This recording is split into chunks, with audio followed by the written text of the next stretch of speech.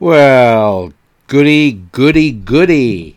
It's time again for me to have the opportunity to spend a little time with you, my fellow happy warriors. Welcome to the Rabbi Daniel Lapin Show, where I, your rabbi, reveal how the world really works. Thanks for being part of the show. And above all, thank you, each and every one of you, doing such a fabulous job promoting the show, telling other people about it. It's working great. We've got new listeners, just this past week, new listeners from Thailand, Saudi Arabia, believe that one, Saudi Arabia. Several new listeners in South Korea, a new listener in Pakistan. Crazy. I mean, I wonder if it's even legal to listen to me in Pakistan.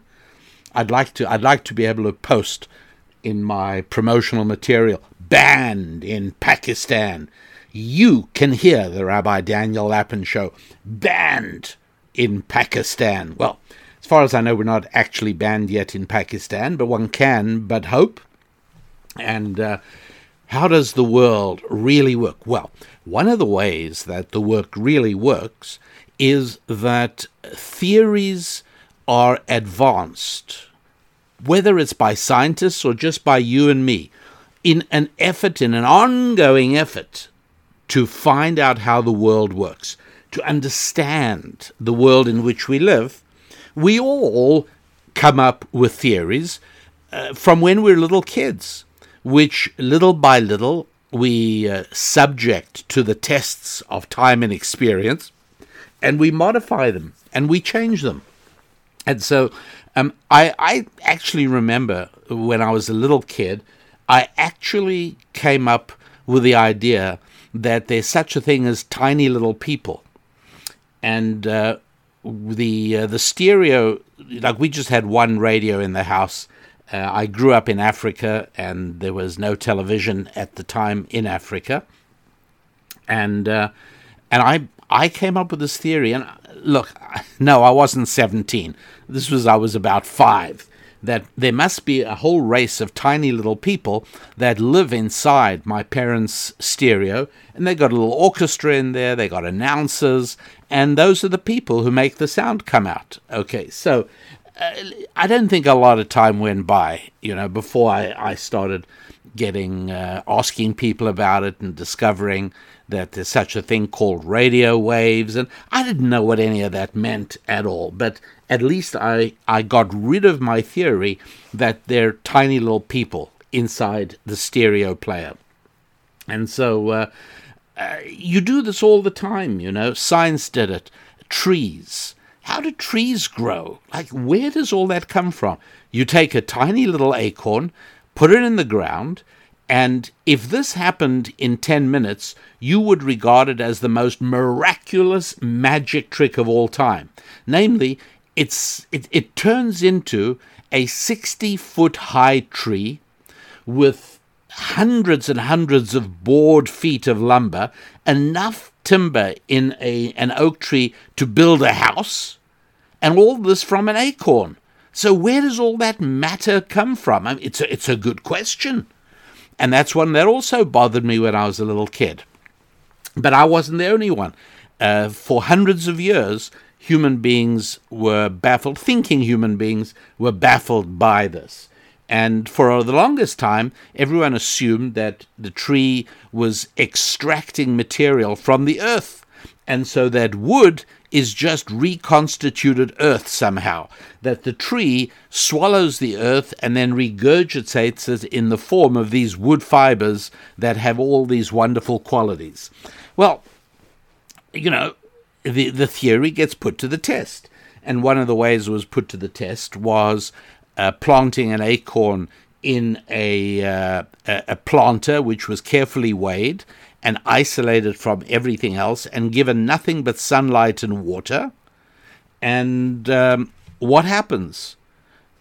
Months and months go by, a few years go by, and there's a huge tree that weighs a lot. In fact, because this whole experiment is conducted on a scale, they can see how much more it weighs now than it did when the experiment started. And then they take the tree out and carefully shake off all the earth on the roots back into the pot, into the planter. And then they carefully weigh it. And amazingly, the weight is exactly the same as it was when the experiment started. Clearly, these, by this time there was about 300 pounds of wood on the tree. The 300 pounds of wood didn't come from the earth because the weight of the earth didn't change during this experiment. Wow! So, incredibly, if you think about it, how marvelous it is that time goes by and nothing is taken from the earth and out comes a whole lot of wood. Where does it come from? Well, just sunlight, which provides the energy for the conversion, and water and air. So what is the chemical symbol for wood? Well, it's mostly cellulose. So that would be C6H12O6, I think. It's nothing but a bunch of carbon, bunch of hydrogen, and a bunch of oxygen, namely exactly what you get in air, right? There's carbon dioxide in air. So the tree breathes in carbon dioxide, and it takes in oxygen from the air as well, and from the carbon dioxide, and it gets in hydrogen, and there's from the water that we feed in, there's plenty water, there's plenty of hydrogen. And with the energy given by the sunlight, the tree converts air plus H2O into C6H12O6, carbon, a mixture of 6 atoms of carbon, 6 atoms of hydrogen, 12 atoms of hydrogen, 6 atoms of carbon. I think that's the number. Details aren't important. I'm pretty sure it is. But the point being that this was discovered over the course of time. Okay? How about atoms? The idea that if you break a piece of iron down into a tiny little iron filing, and then you try and break that further, it'll become smaller pieces of iron, and then you try and break them down. Eventually, you're going to get to such a small, tiny fragment of iron that if you try and break it down any further, theoretically, because you couldn't really do this, it wouldn't be iron anymore. It would become something else. What would the something else be? Well, today we know electrons, protons, neutrons, and a little bit of nuclear energy dropped in for good measure. But the Greeks, we're talking about 500-600 BC. The Greeks knew that there's something that they called atoms. That was originally a Greek word, and that is like the smallest block of matter, of anything there could be. And they came to the conclusion, how little boys building blocks. I'm going to say little boys building blocks because my own experience is that boys like playing with building blocks. Girls really have not that much interest in building blocks unless you can shape them into a house. And boys building blocks, come in different shapes and sizes. There's long, narrow ones, there's cylindrical ones, there's square, rectangular ones, there's cubic ones, and these are wonderful toys. A big box of different shaped pieces of wood. I love those things. I still like them. So the Greeks thought, what the difference between different substances is when you go down to their most basic elemental form, the original atom, they're just different shapes. Anyways, lots of time went by, hundreds and hundreds of years went by, and finally a guy called Dalton said, no, it's not exactly like that. These things are all sort of basically the same shape, slightly different sizes, but they are mainly distinguished by the number of things there are inside them, protons and electrons. And so this is now the beginning of the 19th century, 1808 it was. This guy called Dalton said, atoms are like blueberry muffins. He didn't exactly say that. That's my description. But that's what he meant. They're like blueberry muffins. And there's sort of solid stuff there. And then dotted around in it are electrons. Those are the blueberries. And then nearly 100 years go by to the end of the 19th century. A man called Thomson. These are all Englishmen, professors. He was professor at Cambridge.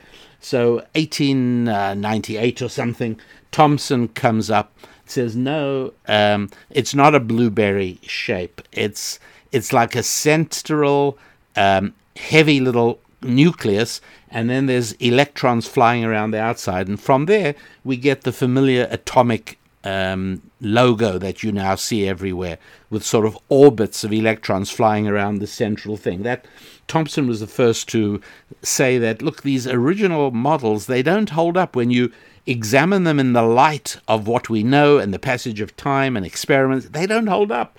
This is what it is. Well, Rutherford, about 20 years later, early 20th century, also an Englishman, came up with a Rutherford model, and that was pretty close to where we are today already. So this is before World War One. Yeah, before World War One, Rutherford said, yeah, it's orbits, and there are different levels of orbits. Some electrons are at lower energy, we don't need the details. But 1913, it sort of finally gets locked into shape by a Danish physicist called Niels Bohr, and the basis for quantum mechanics was formed, understood, and this, of course, made the nuclear bomb that leveled Nagasaki and a few days before that, Hiroshima, in August 1945, bringing an end to World War II and making an invasion which would have been unbelievably costly for both Americans and Japanese. The Japanese had actually decided to make the staving off the invasion a suicide deal. They were going to mobilize 100 million Japanese civilians to get to the beaches where the Americans were going to land, and it was going to just be body after body after body. The name of the campaign in Japanese was, by the way, The Glorious Death of 100 Million People. That's what they called it. So along came the atom bomb, all because of the work of Dalton and Thomson and Rutherford and then Niels Bohr. And it took, you could say, 1,000 or more years, but it actually, more realistically, when people began seriously focusing on it, it took over 100 years to get a better and more accurate idea of what an atom looked like. And I tell you all of that only in order to tell you this. You've got to be willing to be skeptical about things that science tells you or things that experts tell you, and you've heard me say this before. It's not that scientific principles aren't true. Something like Isaac Newton's equations of motion, his principles, his laws of motion, they're right, they're true. Laws of gravitation, they're true. Niels Bohr's model of the atom, yep, that's true. It's not science that you've got to be cautious about, it's scientists, because it is possible to get a scientist to give his expert opinion on almost anything you want. Because like anything else, expert opinions are for sale. So if you are willing to study science, that's wonderful. I've no problem with anybody accepting and understanding and knowing how science works. It's a vital part of knowing how the world really works, of course. But be very careful with science. You've got to be very careful, because science will tell you exactly what you want it through the voice of scientists who may even believe what they're saying. But, there is wish fulfillment bias in science, as there is in everything else. I tell you all this because I want to tell you, again, just a little bit of clarity about money. And it does mean that you've got to be an honest scientist, which means if there is anything that is true about science, it is that it has to be open to skepticism. It is not scientific to yell at people and say, you're a denier, right? I've been called a climate denier. Whoa, whoa, whoa, boo-hoo. It's ruined my day. Because that's rubbish. People in science who question something were heroes. Of course, in this day of political correctness, that is not the case. You may not question, you may not challenge. But in real science, you question all the time. And so there are ideas about money, where it comes from, what it is, what it does. And I am going to show you a different approach to money. It will require you to have intellectual openness. you must overcome your cognitive dissonance. You have to basically be willing to say, gee, the 4 years I spent studying economics may not have been really the best investment of my time, because it turns out a lot of what they told me isn't even true. That's hard to do, but at least be open to the idea. Okay, so what is money? Money is one part of a process that the good Lord put in place to make sure that his children would interact with one another and would not remain isolated and aloof from one another. See? Concept. And so, how do we do that? And what's the idea? Well, the good Lord said, I'm going to use 2 systems to incentivize people to interact with one another. And one of these systems is money, and the other one is sex.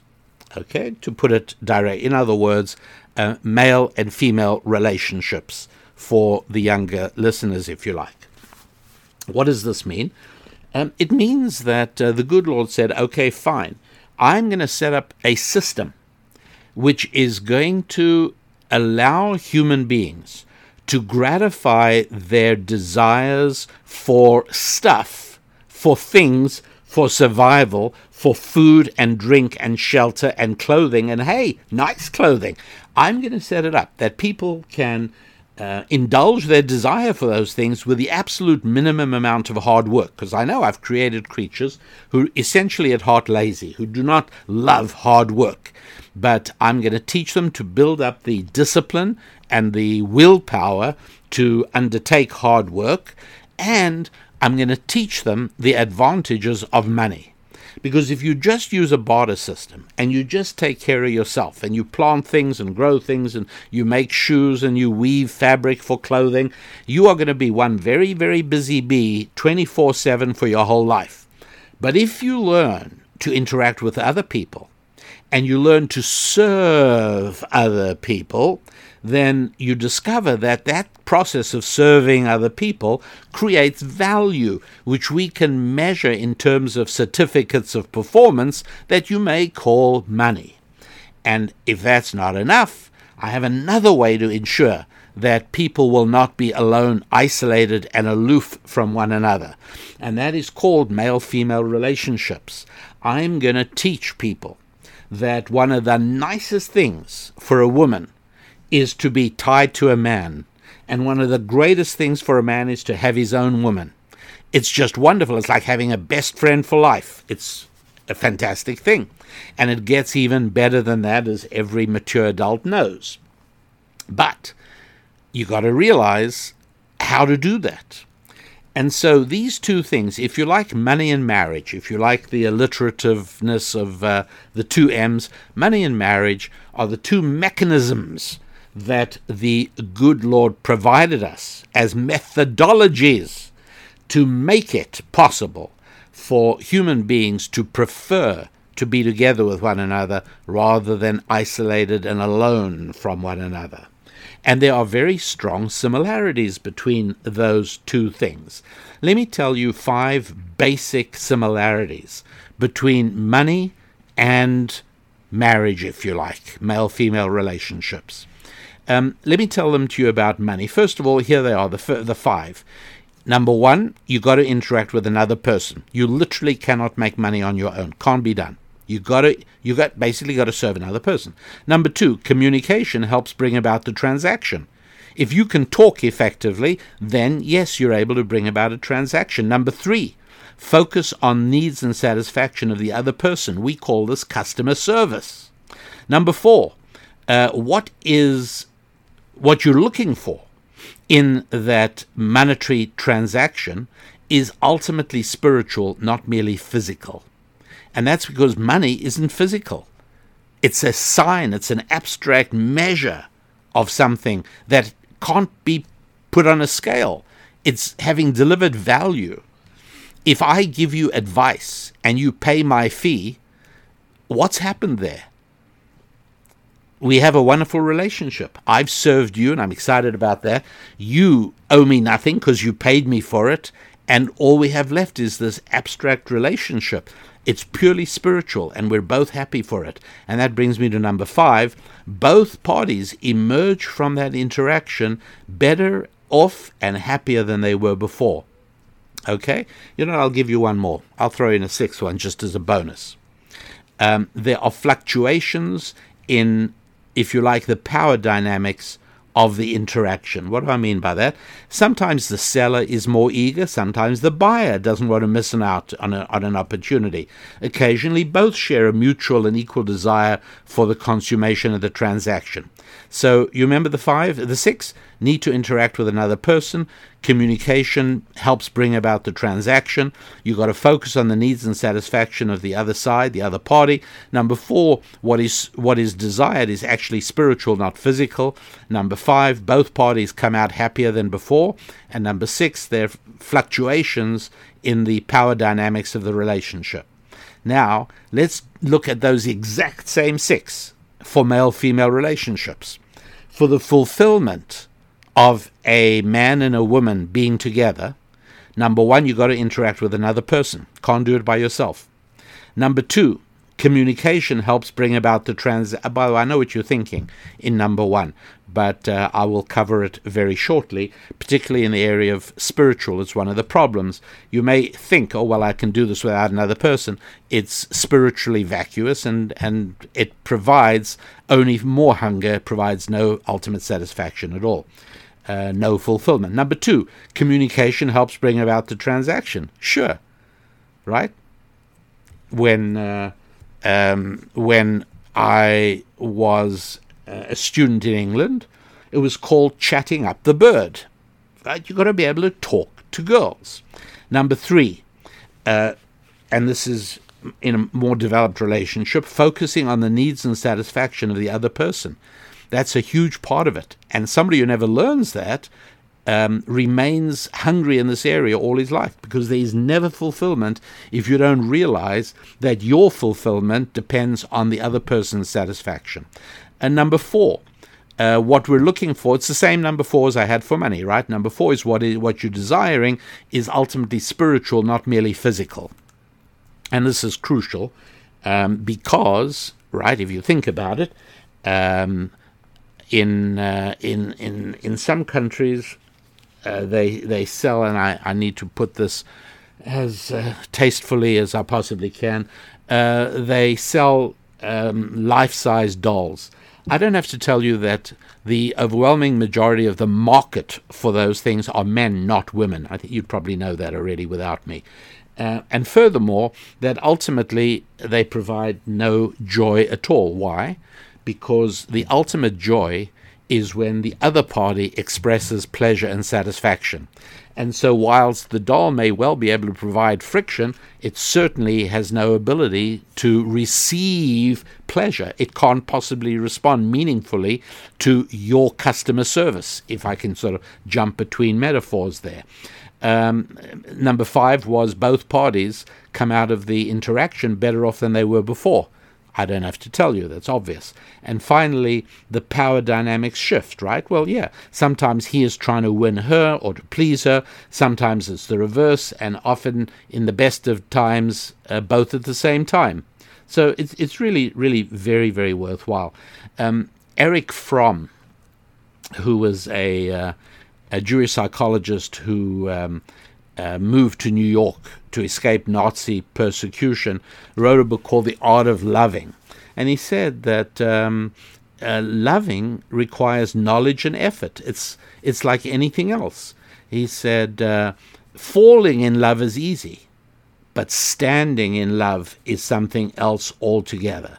To stand in love, you have to be trained, you have to be taught, you have to know how to do it. You've got to have discipline, maturity, faith, all of these things needed for maintaining a business as well. So I think you get that concept, right? There is a strong similarity. These two things, money, whatever they told you in Econ 101, it's a method of exchange, etc., etc., yeah, blah, blah, blah. But in reality, we know what it is. It is a huge blessing that incentivizes people to interact with one another. Fantastic. That's one of the reasons that financial success is very much linked to the size of your connection list. Not friends on Facebook, but real friends, people who would return your phone call within 24 hours. People like that, the more you have in your life, or to put it directly, the more people who know you, like you, and trust you, the better off you will be in your money-making enterprises. Do I sound very mercenary? Look, I'm delighted to have everybody trying to make money. There is literally no more harmless activity that you could be engaged in to please me, and that I could be engaged to please you. There are so many other things you could be doing and that I could be doing that we won't like. You could be out there rioting. You could be out there in political power over me. You could be doing so many things. And it's really quite wonderful that all you're trying to do is make money, because the only way you can do that is you can't extract it from me by force, right? You can only do it by pleasing me. And there we are back again to the similarity between money and marriage. And I also wanted to clarify one other thing. And I've often spoken about the fact that the people of Israel, the Hebrew people, are disproportionately good with money. And I want to clarify something that's really, really important. You know that I have now started having available for you on my website a Bible which I recommend. I've been talking about this, and I do so again because it is a terrific Bible. Now, those of you who are all around the world, I'm really, really sorry. I do not have an ability to ship a Bible to you if you are far away in another country. The only thing I can recommend that you do is that you get a bookshop in your neighborhood to carry this Bible. And they will then go through the difficulties of importing it to your country and making it available to you. Another option is that you might have a friend, and for who knows, there may even be a happy warrior who you get in contact with through our website. And you might find somebody who'd be willing to buy it and ship it to you. All of these things are possibilities, but in terms of getting it from the website, we call it Rabbi Daniel Lapin's Recommended Bible, okay? And you'll see it on the store at rabbidaniellapin.com. But if you have it already, I'll give you page numbers for what I want to show you. I want to tell you a sentence. Okay, it's Genesis chapter 2, verse 15, okay?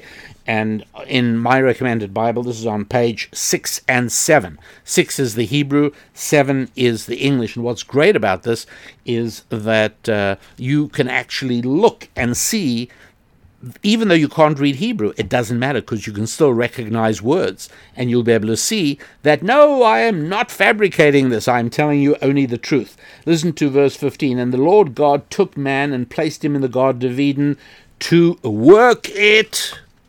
That's right, to work it. All right, that's pretty good. Here's another verse. Let me give you this one. This is page 214 and page 215 in my recommended Bible. And it is chapter 20 of Exodus, verse number 8. Let me read it to you. This is the fourth commandment about the Sabbath. 6 days you must do all your work. 6 days you shall work and do all your work. Okay, so I've given you 2 verses for work. Let me give you another verse. Here is a verse on page 175, or 174, 175, and this is Exodus chapter 4, verse 23. Listen to this. Thus say the Lord, Israel is my... You've got to go to say to Pharaoh. This is a story of the burning bush. God speaking to Moses. Hey, you've got to go to Pharaoh, and you've got to say to him, this is what the Lord God of Israel says. Israel is my son, my firstborn, and I therefore say to you, let my son go, that he may worship me.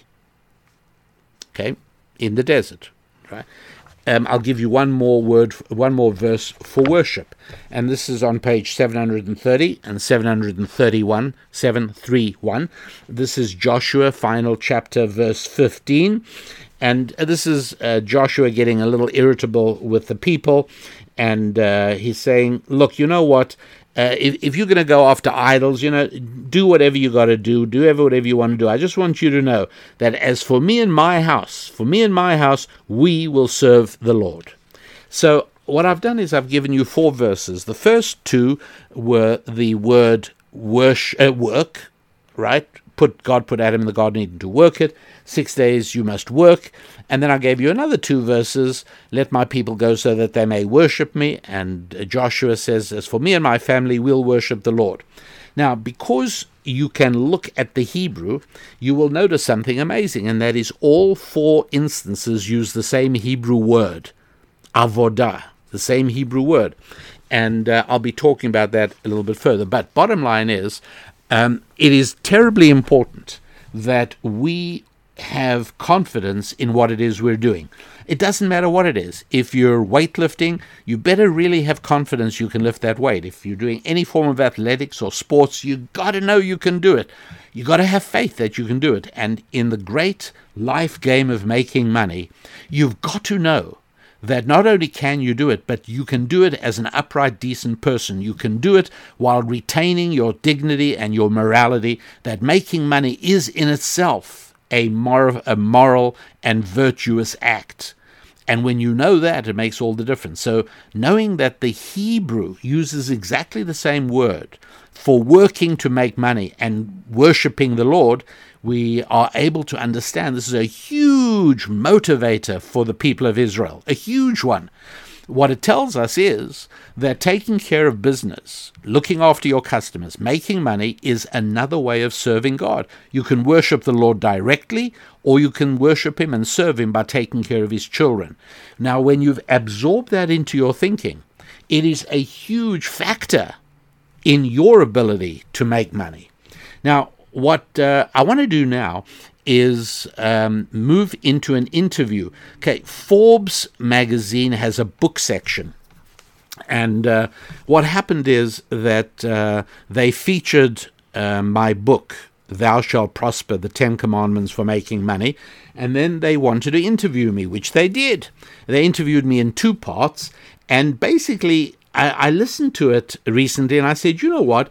My happy warriors would be desiring to ask me those same questions. And so I am pretty sure that some of the questions you'd like to ask me when we get together are asked to me by the interviewers on this Forbes Books program. So if you don't mind, I'm going to play that for you. I hope you enjoy it.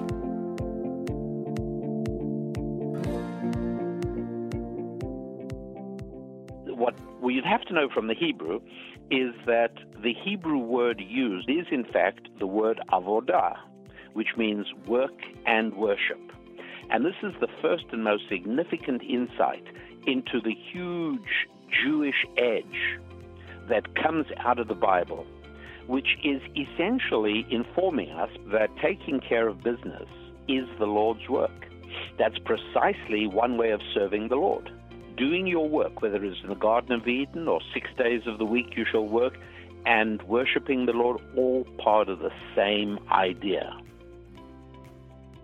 Welcome to 10 Talent Leader Talk on Forbes Books Radio, where Christian business leaders share wisdom and inspiring stories of God at work in their lives, with their families, in the companies they run, and in the lives of those they employ.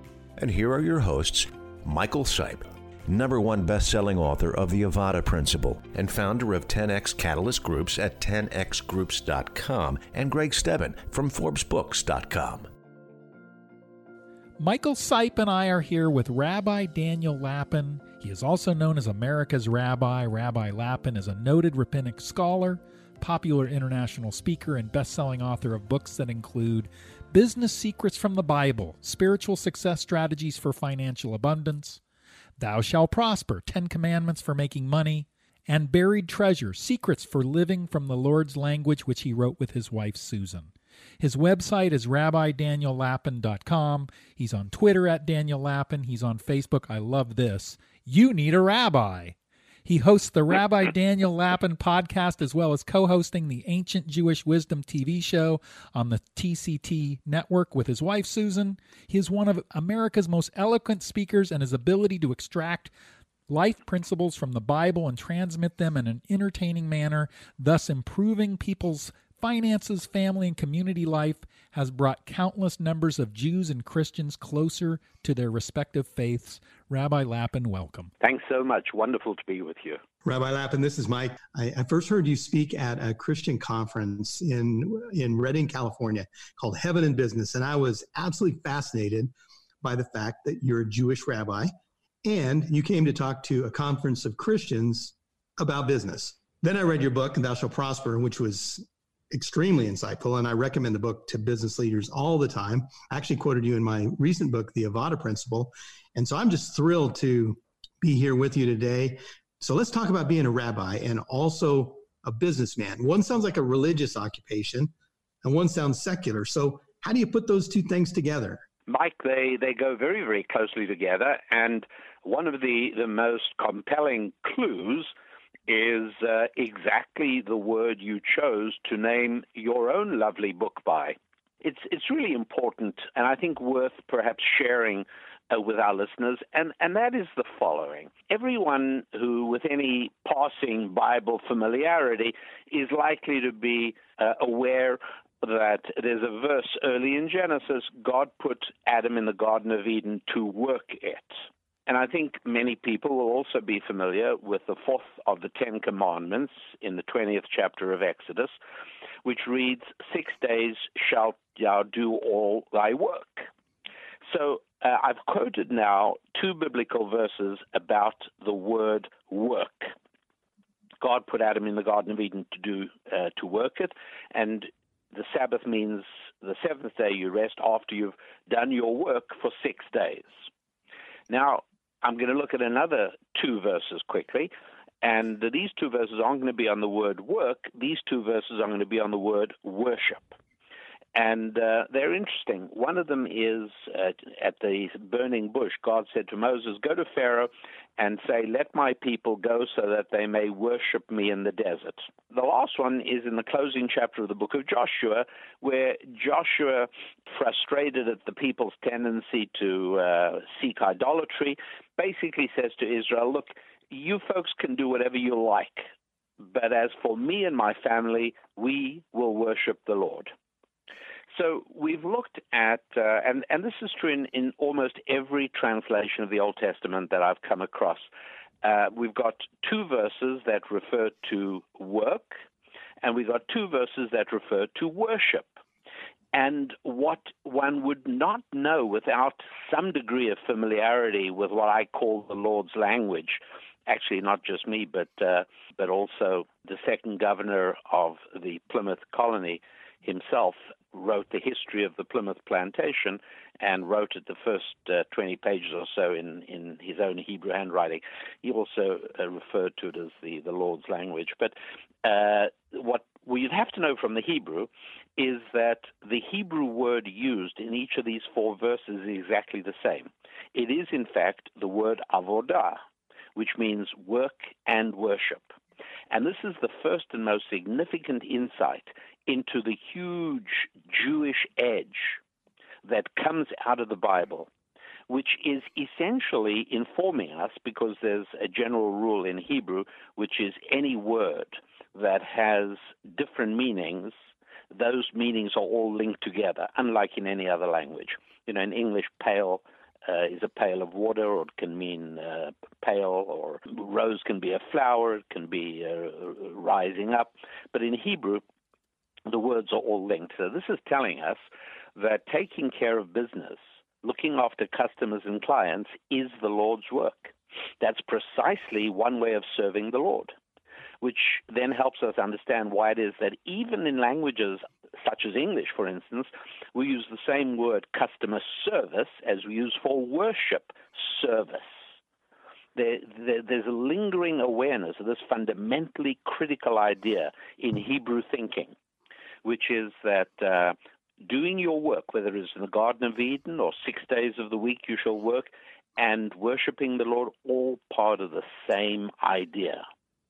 Because essentially, looking after your customers or looking after your clients from the perspective of our Father in heaven is really the same as we looking at our own children, looking after one another, being kind to one another, taking care of one another's needs. And most parents would rather see our children being nice to one another even than we'd like to see them being nice to us. And so that is one of the very first and most important aspects of how to overcome the mistaken view that my religious life and my business life are two completely disconnected areas, one religious, one secular. Nothing could be further from the truth. There is holiness and divinity within my pursuit of profit. Rabbi, if you wouldn't mind, one of the things when I was researching the word avodah, if I'm saying that close to correctly, I sort of corrupted it and called it avada. But when I was researching it, I was fascinated by this idea that in Hebrew, one word could simultaneously mean multiple things. And you alluded to that through your comments just a minute ago. Could you just explain a little bit? Because when I tell people that who are just English speakers, they don't get it. So how is that possible? I'll give you a very good example. The Hebrew word olam means the universe or infinite space, and it also means forever or infinite time.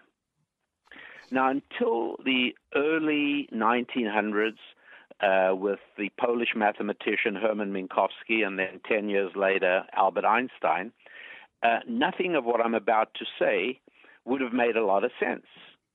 But essentially, what the Lord's language is revealing here is that the single word that means both infinite space and infinite time is suggesting that time and space are really one thing. And in saying that, I've just paraphrased what Hermann Minkowski said in the early 1900s, that from now onwards, in order for mathematics to continue, we're going to have to start seeing space and time as two perspectives on exactly the same thing. And then, of course, 10 years later, Einstein's special theory of relativity, followed by the general theory, verified this and confirmed that this was exactly the case. So it was no surprise to scholars of Hebrew at the time that the language made one word for both infinite space and one word for infinite time. It would have seemed odd, excepting by the time the 20th century arrived, it made absolute sense. Of course, yes, indeed. Space and time should be one word in the ultimate because they really are inextricably bound together. Well, it feels a little odd to follow that up, Rabbi, with a question about Milton Friedman. Somehow from Einstein to Friedman feels a little sort of an interesting juxtaposition. But I'm not sure. I'm not sure in my own mind. I'm not sure which one did more for humanity. Well, we're going to get to that exactly.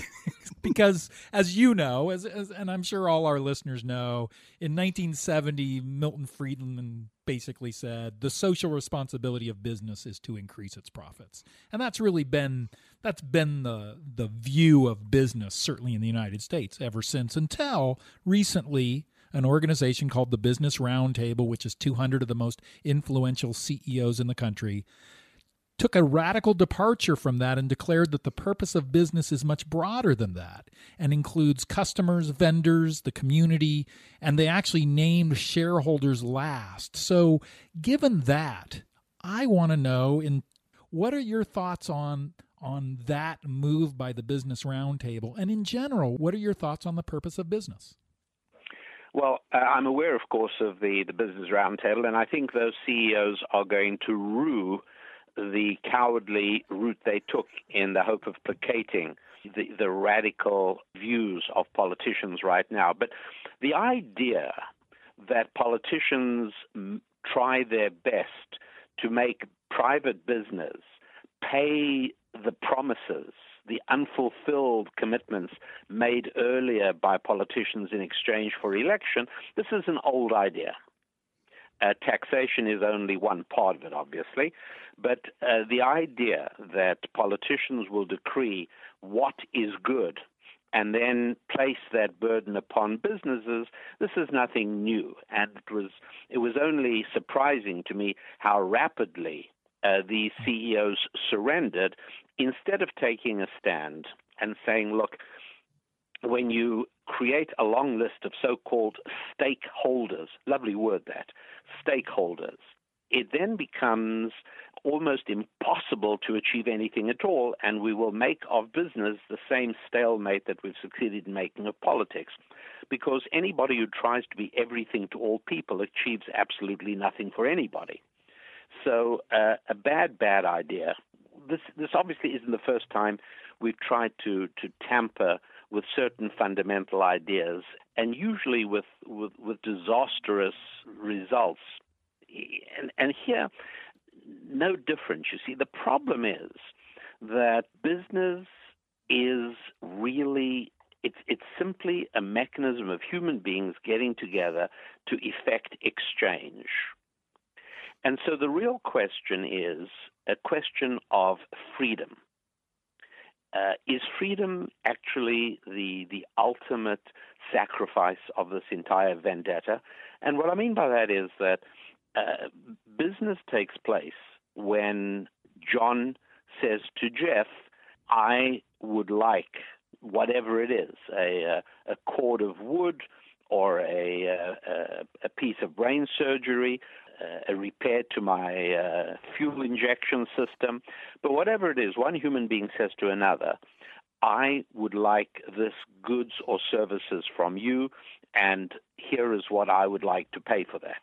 And then there's a negotiation, and at the end of that, the exchange is effected, and both human beings walk away happier than they were before, which is why God smiles on human economic transactions.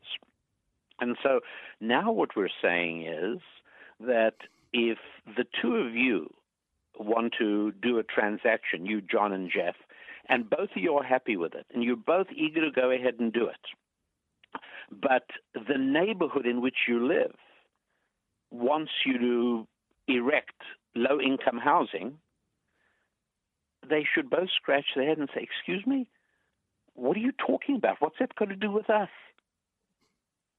We're doing a private exchange. This is something fundamental to the Constitution, and it is fundamental to all Western notions of human freedom.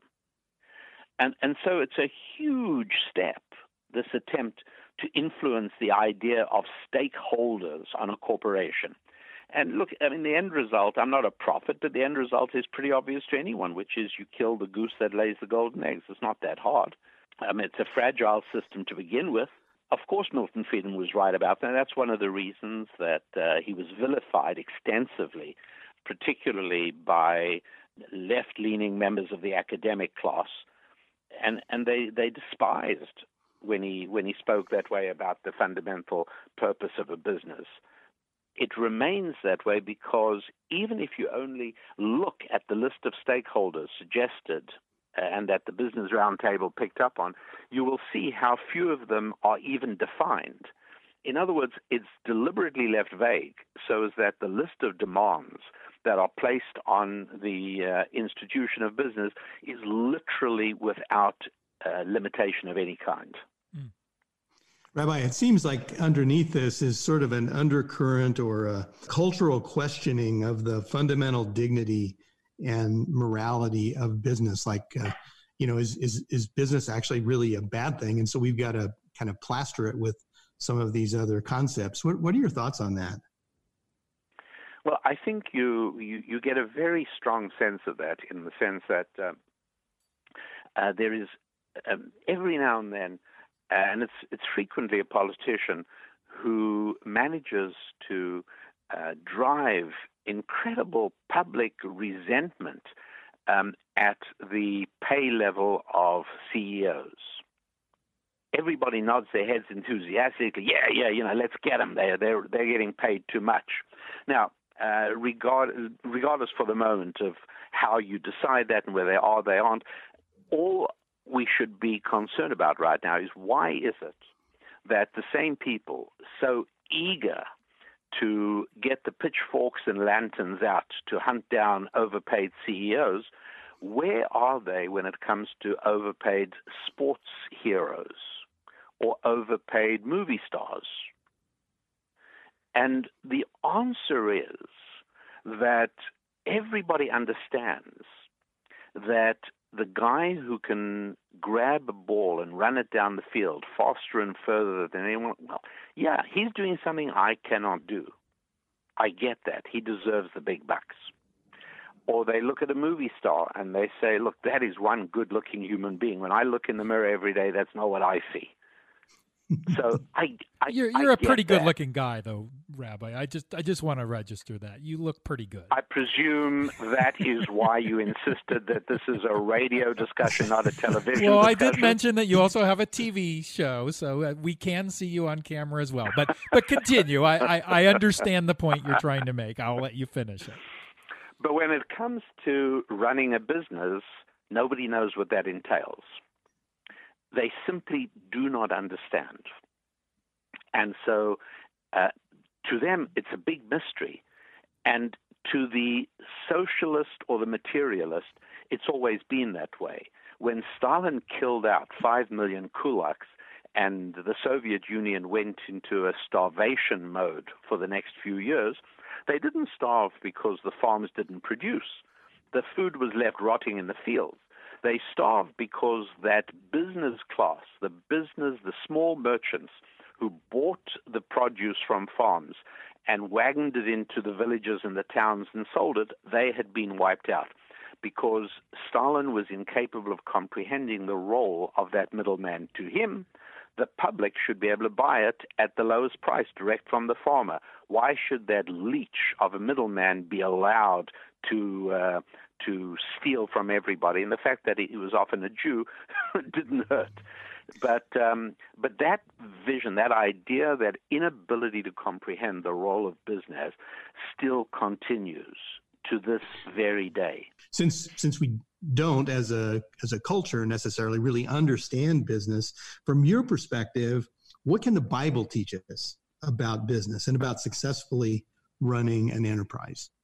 First of all, it teaches that business is about giving, not getting. And so the whole principle of credit comes out of the Bible. The whole idea of loans and provision of capital, a biblical idea. One of the reasons that no capital market ever arose indigenously from a non-Christian country, from a non-biblical country, never happened. Today you've got stock markets in Accra and in Bangladesh and in Tokyo and everywhere else. But originally, stock markets emerged in Amsterdam and London. And there's a reason for that, because this whole concept of when we speak of the faith and credit of the government, or the idea of in God we trust on coinage, not on the walls of churches, because the Bible teaches that business operates strictly on the basis of the existence of faith. And it's only within an environment in which faith is valued that business can in fact function and flourish. Another one is a huge biblical emphasis on numbers. And again, in general, I think most people know that languages and cultures tend to have the most words for things that they treat as important. And so when the Inuit language reveals itself to have about 15 words for the word snow, it makes sense, because subtle nuances of snow that I could care less about are really important to somebody who lives his life in that environment. And in the same way, Hebrew has a surprisingly large number of words for the word number. And so you've got the book of Numbers, the fourth book of the Bible. That's one of the words in Hebrew for numbers. And there are another 4 of them. And part of the background to that is how important numbers are. And once again, crucial to business, helping people understand that if you're trying to start a business, and I'm sure you've got a great idea, it's a new app or it's this or it's that, it's wonderful.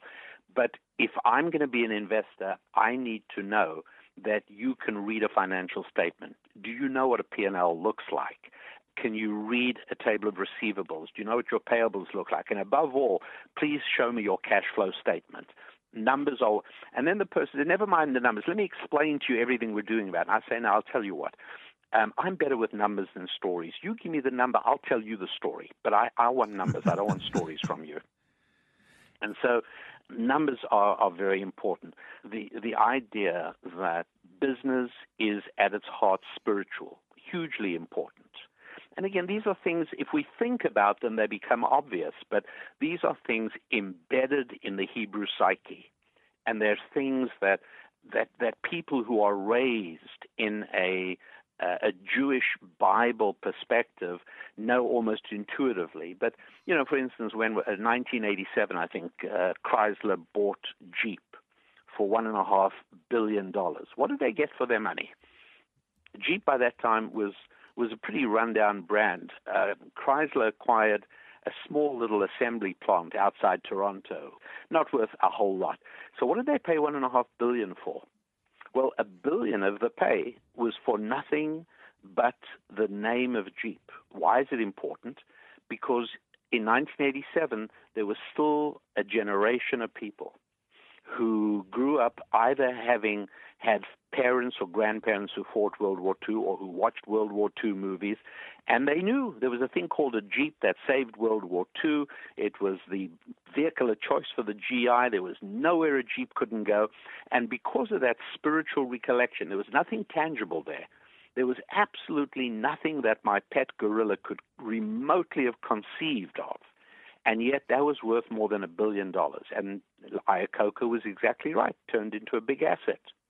But it's the spirituality of commerce is something which, again, is most quickly and easily understood from biblical teaching. I'm glad you said that, because I want to go back in time to the time of the Bible. And I want to ask a question, maybe it's a little conceptual. We know that the Bible is full of business wisdom because you've written books like Business Secrets from the Bible, Thou Shalt Prosper, 10 Commandments for Making Money.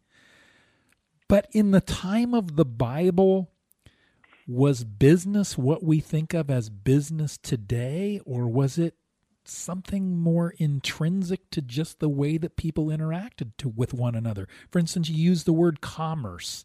Were commerce and what we think of as business today two different things, or does it all boil down to that exchange that you talked about earlier? It boils down to an incentivization system for caring about other people. What am I talking about? I'm going to say that one more time. It boils down to an incentivization system for caring about other people. You remember, and again, this is a business discussion, not a Bible discussion. Yes. So I've got to sort of try and keep focused on the numbers, if you like. But it's hard to avoid the fact that the opening chapters of the Bible, opening 2 chapters, paint a picture of a rather cheerful deity. The earth is created, the natural world is created in 6 days, and numerous occasions during those 6 days, the wording says, and God saw that it was good. And the very first time we see God getting grumpy, as a matter of fact, is in chapter 2. It's the very first time we get anything negative about God, and God says, not good for what? For man to be alone. Now, again, in the translation, it doesn't come across nearly as clearly as it does in the Hebrew original, in that when God says not good for man to be alone, this is not specifically and exclusively a prescription for Adam's matrimonial prospects. No. Now, what we're talking about is God's perception that what this is all about is for people to get together with one another, for people to connect with one another, and for people to convert that connection into communication and cooperation and ultimately creativity as well, in and of itself. And so from a perspective of ancient Jewish wisdom, God essentially sets up two incentivization systems to encourage people to not only get together, but to care more about someone else than themselves. And one of those systems is called sex, and the other is called money. We hope you'll join us for part 2 of this interview, where we delve into politics, public service, and of course, the biblical perspective on money and sex. We teach business people again and again and again, focus on customer satisfaction. And what marital advice do we give newly married men, God wants human beings to care for one another, to care more for others than for themselves, and to connect and collaborate with one another for better purposes, to produce more things. And again, please join us for part 2 of this interview.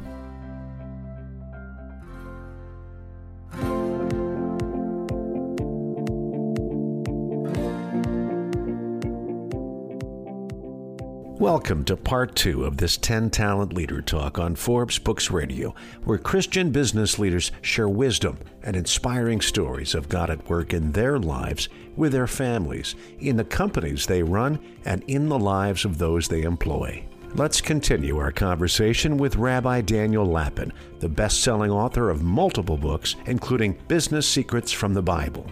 He is also the host of the TV show Ancient Jewish Wisdom on the TCT network. You can find him on Facebook at You Need a Rabbi and at RabbiDanielLapin.com. And here are your hosts, Michael Sipe, #1 best-selling author of The Avada Principle and founder of 10X Catalyst Groups at 10xCatalystGroups.com, and Greg Stebbin from ForbesBooks.com. As a general observation, I'd say that many, if not most Christians, have, shall we say, a complicated perspective on making money and on accumulating wealth. Our theology of money is, is a technical term. We're just messed up on it, and we're sort of morally confused. Talk to us about money. Is it good? Is it bad? What's your perspective on it? Well, let's first note that in the same way that there's, let us say, a certain theological ambivalence about money in parts of various religions, I think you'd agree that something similar exists with respect to sex. There we are back to that same topic. If you didn't say it, I was going to. And so on the one hand, people say, well, how can something that produces life on earth not be holy? But on the other hand, how can something that's the source of sensual pleasure possibly be holy? And the same thing is said with respect to money. On the one hand, look at all the good you can do with it. Yeah, but on the other hand, look at how it makes people venal and greedy. And so you have tremendous confusion about it. From a Jewish biblical perspective, it's really a lot simpler. And that is that both those activities, making money and having sex, both involve a man becoming a better man than he was before, and caring more about somebody else than he cares about himself. And that is exactly why we teach business people again and again and again, focus on customer satisfaction. And what marital advice do we give newly married men? Focus on her satisfaction. I know it sounds funny, but I'm actually being really very serious about this. And that is that God wants human beings to care for one another, to care more for others than for themselves, and to connect and collaborate with one another for better purposes, to produce more things. And so, yes, sex is one model of that interaction, and money is another, where we do care for the other person's satisfaction. We want the customer to know he's always right. And as traders and as commercial specialists and as business professionals, that's exactly what we're going to do. And so when it comes to money, you ask, is money good or bad? The reality is that the terminology has to be slightly adjusted, because good and bad only applies to human beings. For instance, if a wolf eats the sheep of a rancher in Colorado, we don't hold a conference to discuss the declining morality of wolves. We accept that there isn't such a thing as the morality of wolves. Wolves do what they do. And we speak to the farmer and we say, you're going to have to figure out a way to look after your sheep in a better way. In the same way, there is no such thing. I mean, are guns good or bad? Well, I guess it depends. If you manage to save your family from vicious predators who plan brutality and cruelty, well, then probably good. And if a gun is used to hold up a convenience store and make off with their takings of the week, probably bad. Yeah, that's right. There is no such thing as objects being good or bad. Only human beings can be used in the context of good and bad with any sense. And so money is no more good or bad than a wrench is, or an adding machine is, or a table is. Money is something, but what we can ask is it physical or spiritual? That we can certainly ask. And by spiritual, I'm not wearing my rabbi hat, I'm wearing my physicist hat. And that is to say that spiritual is simply something that cannot be measured in a laboratory. So a tune is spiritual. I can weigh a saxophone and I can measure a violin, but there's no way to measure a tune. There is no way that anybody can run a tune through a machine and have the machine say if this is going to be a hit. It's nothing but vibrating air molecules all the way up to the human being's eardrum. It's only after that it gets processed in the brain and in the soul, as I would put it, that we determine whether it's a happy tune or a sad tune. So tunes are spiritual. You cannot measure them. Musical instruments are physical. Now, how about money? Well, we quickly see that money obviously isn't physical, because is money those discs of metal or strips of colored paper? Or how about the orientation of iron oxide molecules on the back of your credit card, or magnetized ones or zeros on the hard drive at your financial institution? Or how about if you write a check for $10? Have you just brought money into existence? Forget it. How about you shake hands with somebody and say, I'll give you $10 on Friday? Have you just brought money into existence? And the answer to all those things is yes, because money is an abstraction. It's something spiritual, not physical. And that's really important. I want to ask about the word desire, the desire to make money and the desire to accumulate wealth. It seems to me that it might be different, or at least worthy of conversation, about making money versus the desire to do it. Is there something inherently suspicious about someone who has the desire to make money and accumulate wealth? I don't want to sound prejudiced against the political class, but if there is any suspicion or any awkwardness or concern about any desire at all, it would be for people who express an ambition to go into, you'll pardon the euphemism, go into public service. Somebody who tells me he wants to go into public service, means politics, of course. All that tells me is there are 10 more fingers in my wallet because he wants to be paid. But how about the young woman who says that she wants to start up a company and become a millionaire before she's 30? Well, the only way she's going to be able to do that, because she, unlike the guy going into politics, she lacks the ability to extract money from my pocket by coercion. She can only get it with my willing collaboration. And the only way she can do that is by giving me something that I value more than the money, either in goods or services.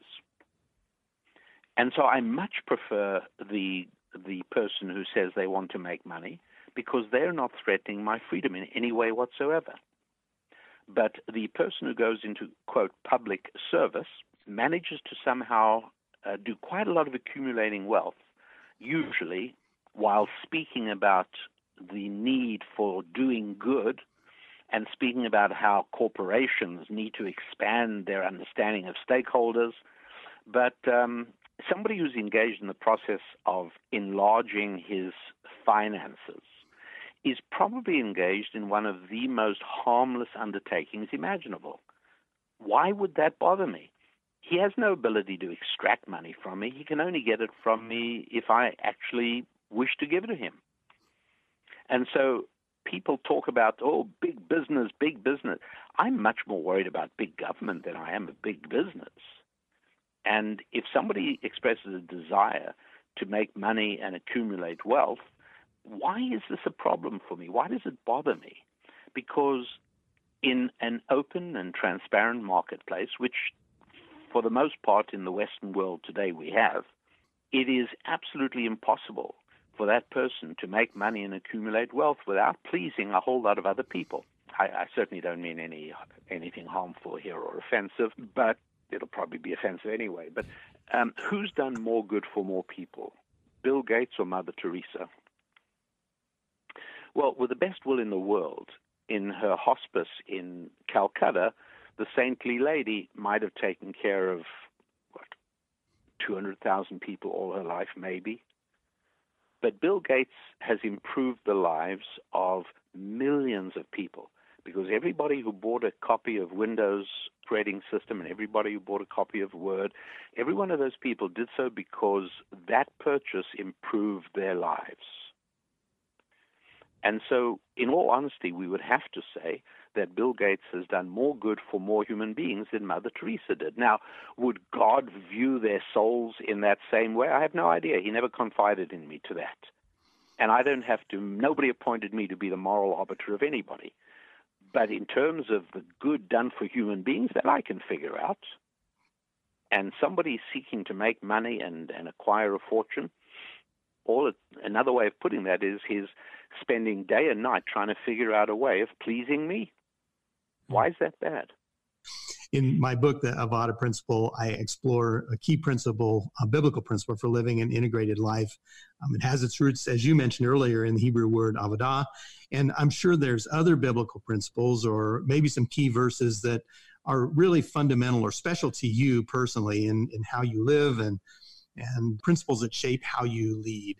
Would you be kind enough to share one or two of those and how it's been important to you? The idea of relationships as being at the root of everything is terribly, terribly important. The idea that disconnectedness and solitude are destructive. The idea that marriage is a fundamental part of God's plan for human existence and for social structure, tremendously important. So I try to do whatever I can to help people with their marital relationships as well as with their monetary relationships. Because in the final analysis, that is, when you think about family, right? I mean, where would we be without our families? But the reason you have uncles and aunts and the reason you have cousins is because many years ago, grandpa and grandma found ecstasy in one another's arms. I mean, that's what happened. And that created the thing called family, which is so important in all our lives. And in the same way, another way that we interact with people on a considerably less intimate basis, but on a no less significant basis, is something that allows two complete strangers to interact with one another in a way that makes both of them happier than they were before. This is called money and financial transactions. And so certainly as a rabbi and as a businessman, I'm very much focused on the idea that God gave us a blueprint for the improving of lives and for the creation of fulfilling and productive lives, and that, yes, they revolve around relationships as at their very heart and at their very core. The very first negative awareness we have of God is alone isn't good. Conversely, it's axiomatic that togetherness is good, and that's brought about through both marriage and money.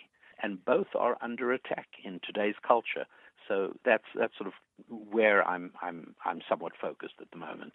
I'm going to follow that up by pointing people to your TV show, Ancient Jewish Wisdom, on the TCT network. You can get there on Rabbi Lapin's website. It's rabbidaniellapin.com.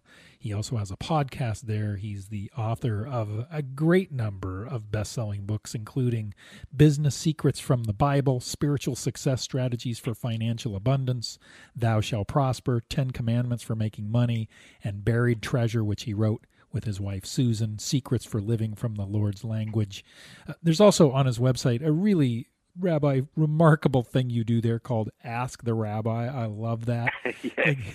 And obviously I love it because we've just been doing it. That's exactly right. The website again is Rabbi Daniel Lapin. Lapin is Lapin, rabbidaniellapin.com. He's on Twitter @Daniel Lapin, and on Facebook, just to cap it off, You Need a Rabbi. Rabbi, thank you so much for joining us. Thanks for having me, and please stay in touch, both of you. It's been lovely talking. Thank you very much. I feel like we just cut to the chase and got to ask you exactly what we wanted, and it's been delightful. So thank you very much for being on the show. You're most welcome. I've enjoyed being with you very much. Thank you. So that's it, my friends, and I sure hope you enjoyed that. I hope it did have me answering at least some questions that you might have wanted to ask me as well. So that is it. All I have left is to tell you that if you do not yet own the download, Prosperity Power, Connect for Success, it's about 2 hours of teaching on connection. This idea that your financial welfare, your ability to generate revenue, is very closely associated with how effectively you connect with other people. I discuss that in detail along with very practical hands-on strategies. So go to the website, rabbidaniellapin.com, head over to the store. You may want to read more about Rabbi Daniel Lapin's recommended Bible. If you can get it, just go ahead and get it. It is something that, regardless of where you stand personally in terms of faith, for an educated and accomplished human being not to own the most influential volume in the history of humanity, it's madness, I tell you. So it doesn't matter. You need this in your shelves. And by the way, once it's in your shelves, you will discover that occasionally, when you're entirely by yourself, so nobody can see you and embarrass you, you will sneak a peek into this monumental volume, and you will find yourself suffused with some inexplicable and deep spiritual satisfaction. But that's letting you into other secrets that I'm not ready to fully disclose at the moment. At any rate, rabbidaniellapin.com. Take a look at Rabbi Daniel Lapin's recommended Bible, please. And if you can get it, just go ahead and get it. And secondly, regardless of wherever you live, you can download Prosperity Power, Connect for Success. Go ahead. If you do not have that yet, please get it. And you know what? Believe me, I really don't mind if you share it with friends. We don't have any locks on it like Apple Music does. We have no mechanism to prevent you, because this is just good for everybody to know. It's pretty important stuff, and not knowing it is definitely a handicap in your quest for building connections for both romance and finance, both of those two areas. So I want to wish you a fantastic week up ahead, and I hope you will have nothing but good times with your family, with your faith, yes, your faith, your friendships, your fitness, and your finances. I'm Rabbi Daniel Lapin. God bless you all.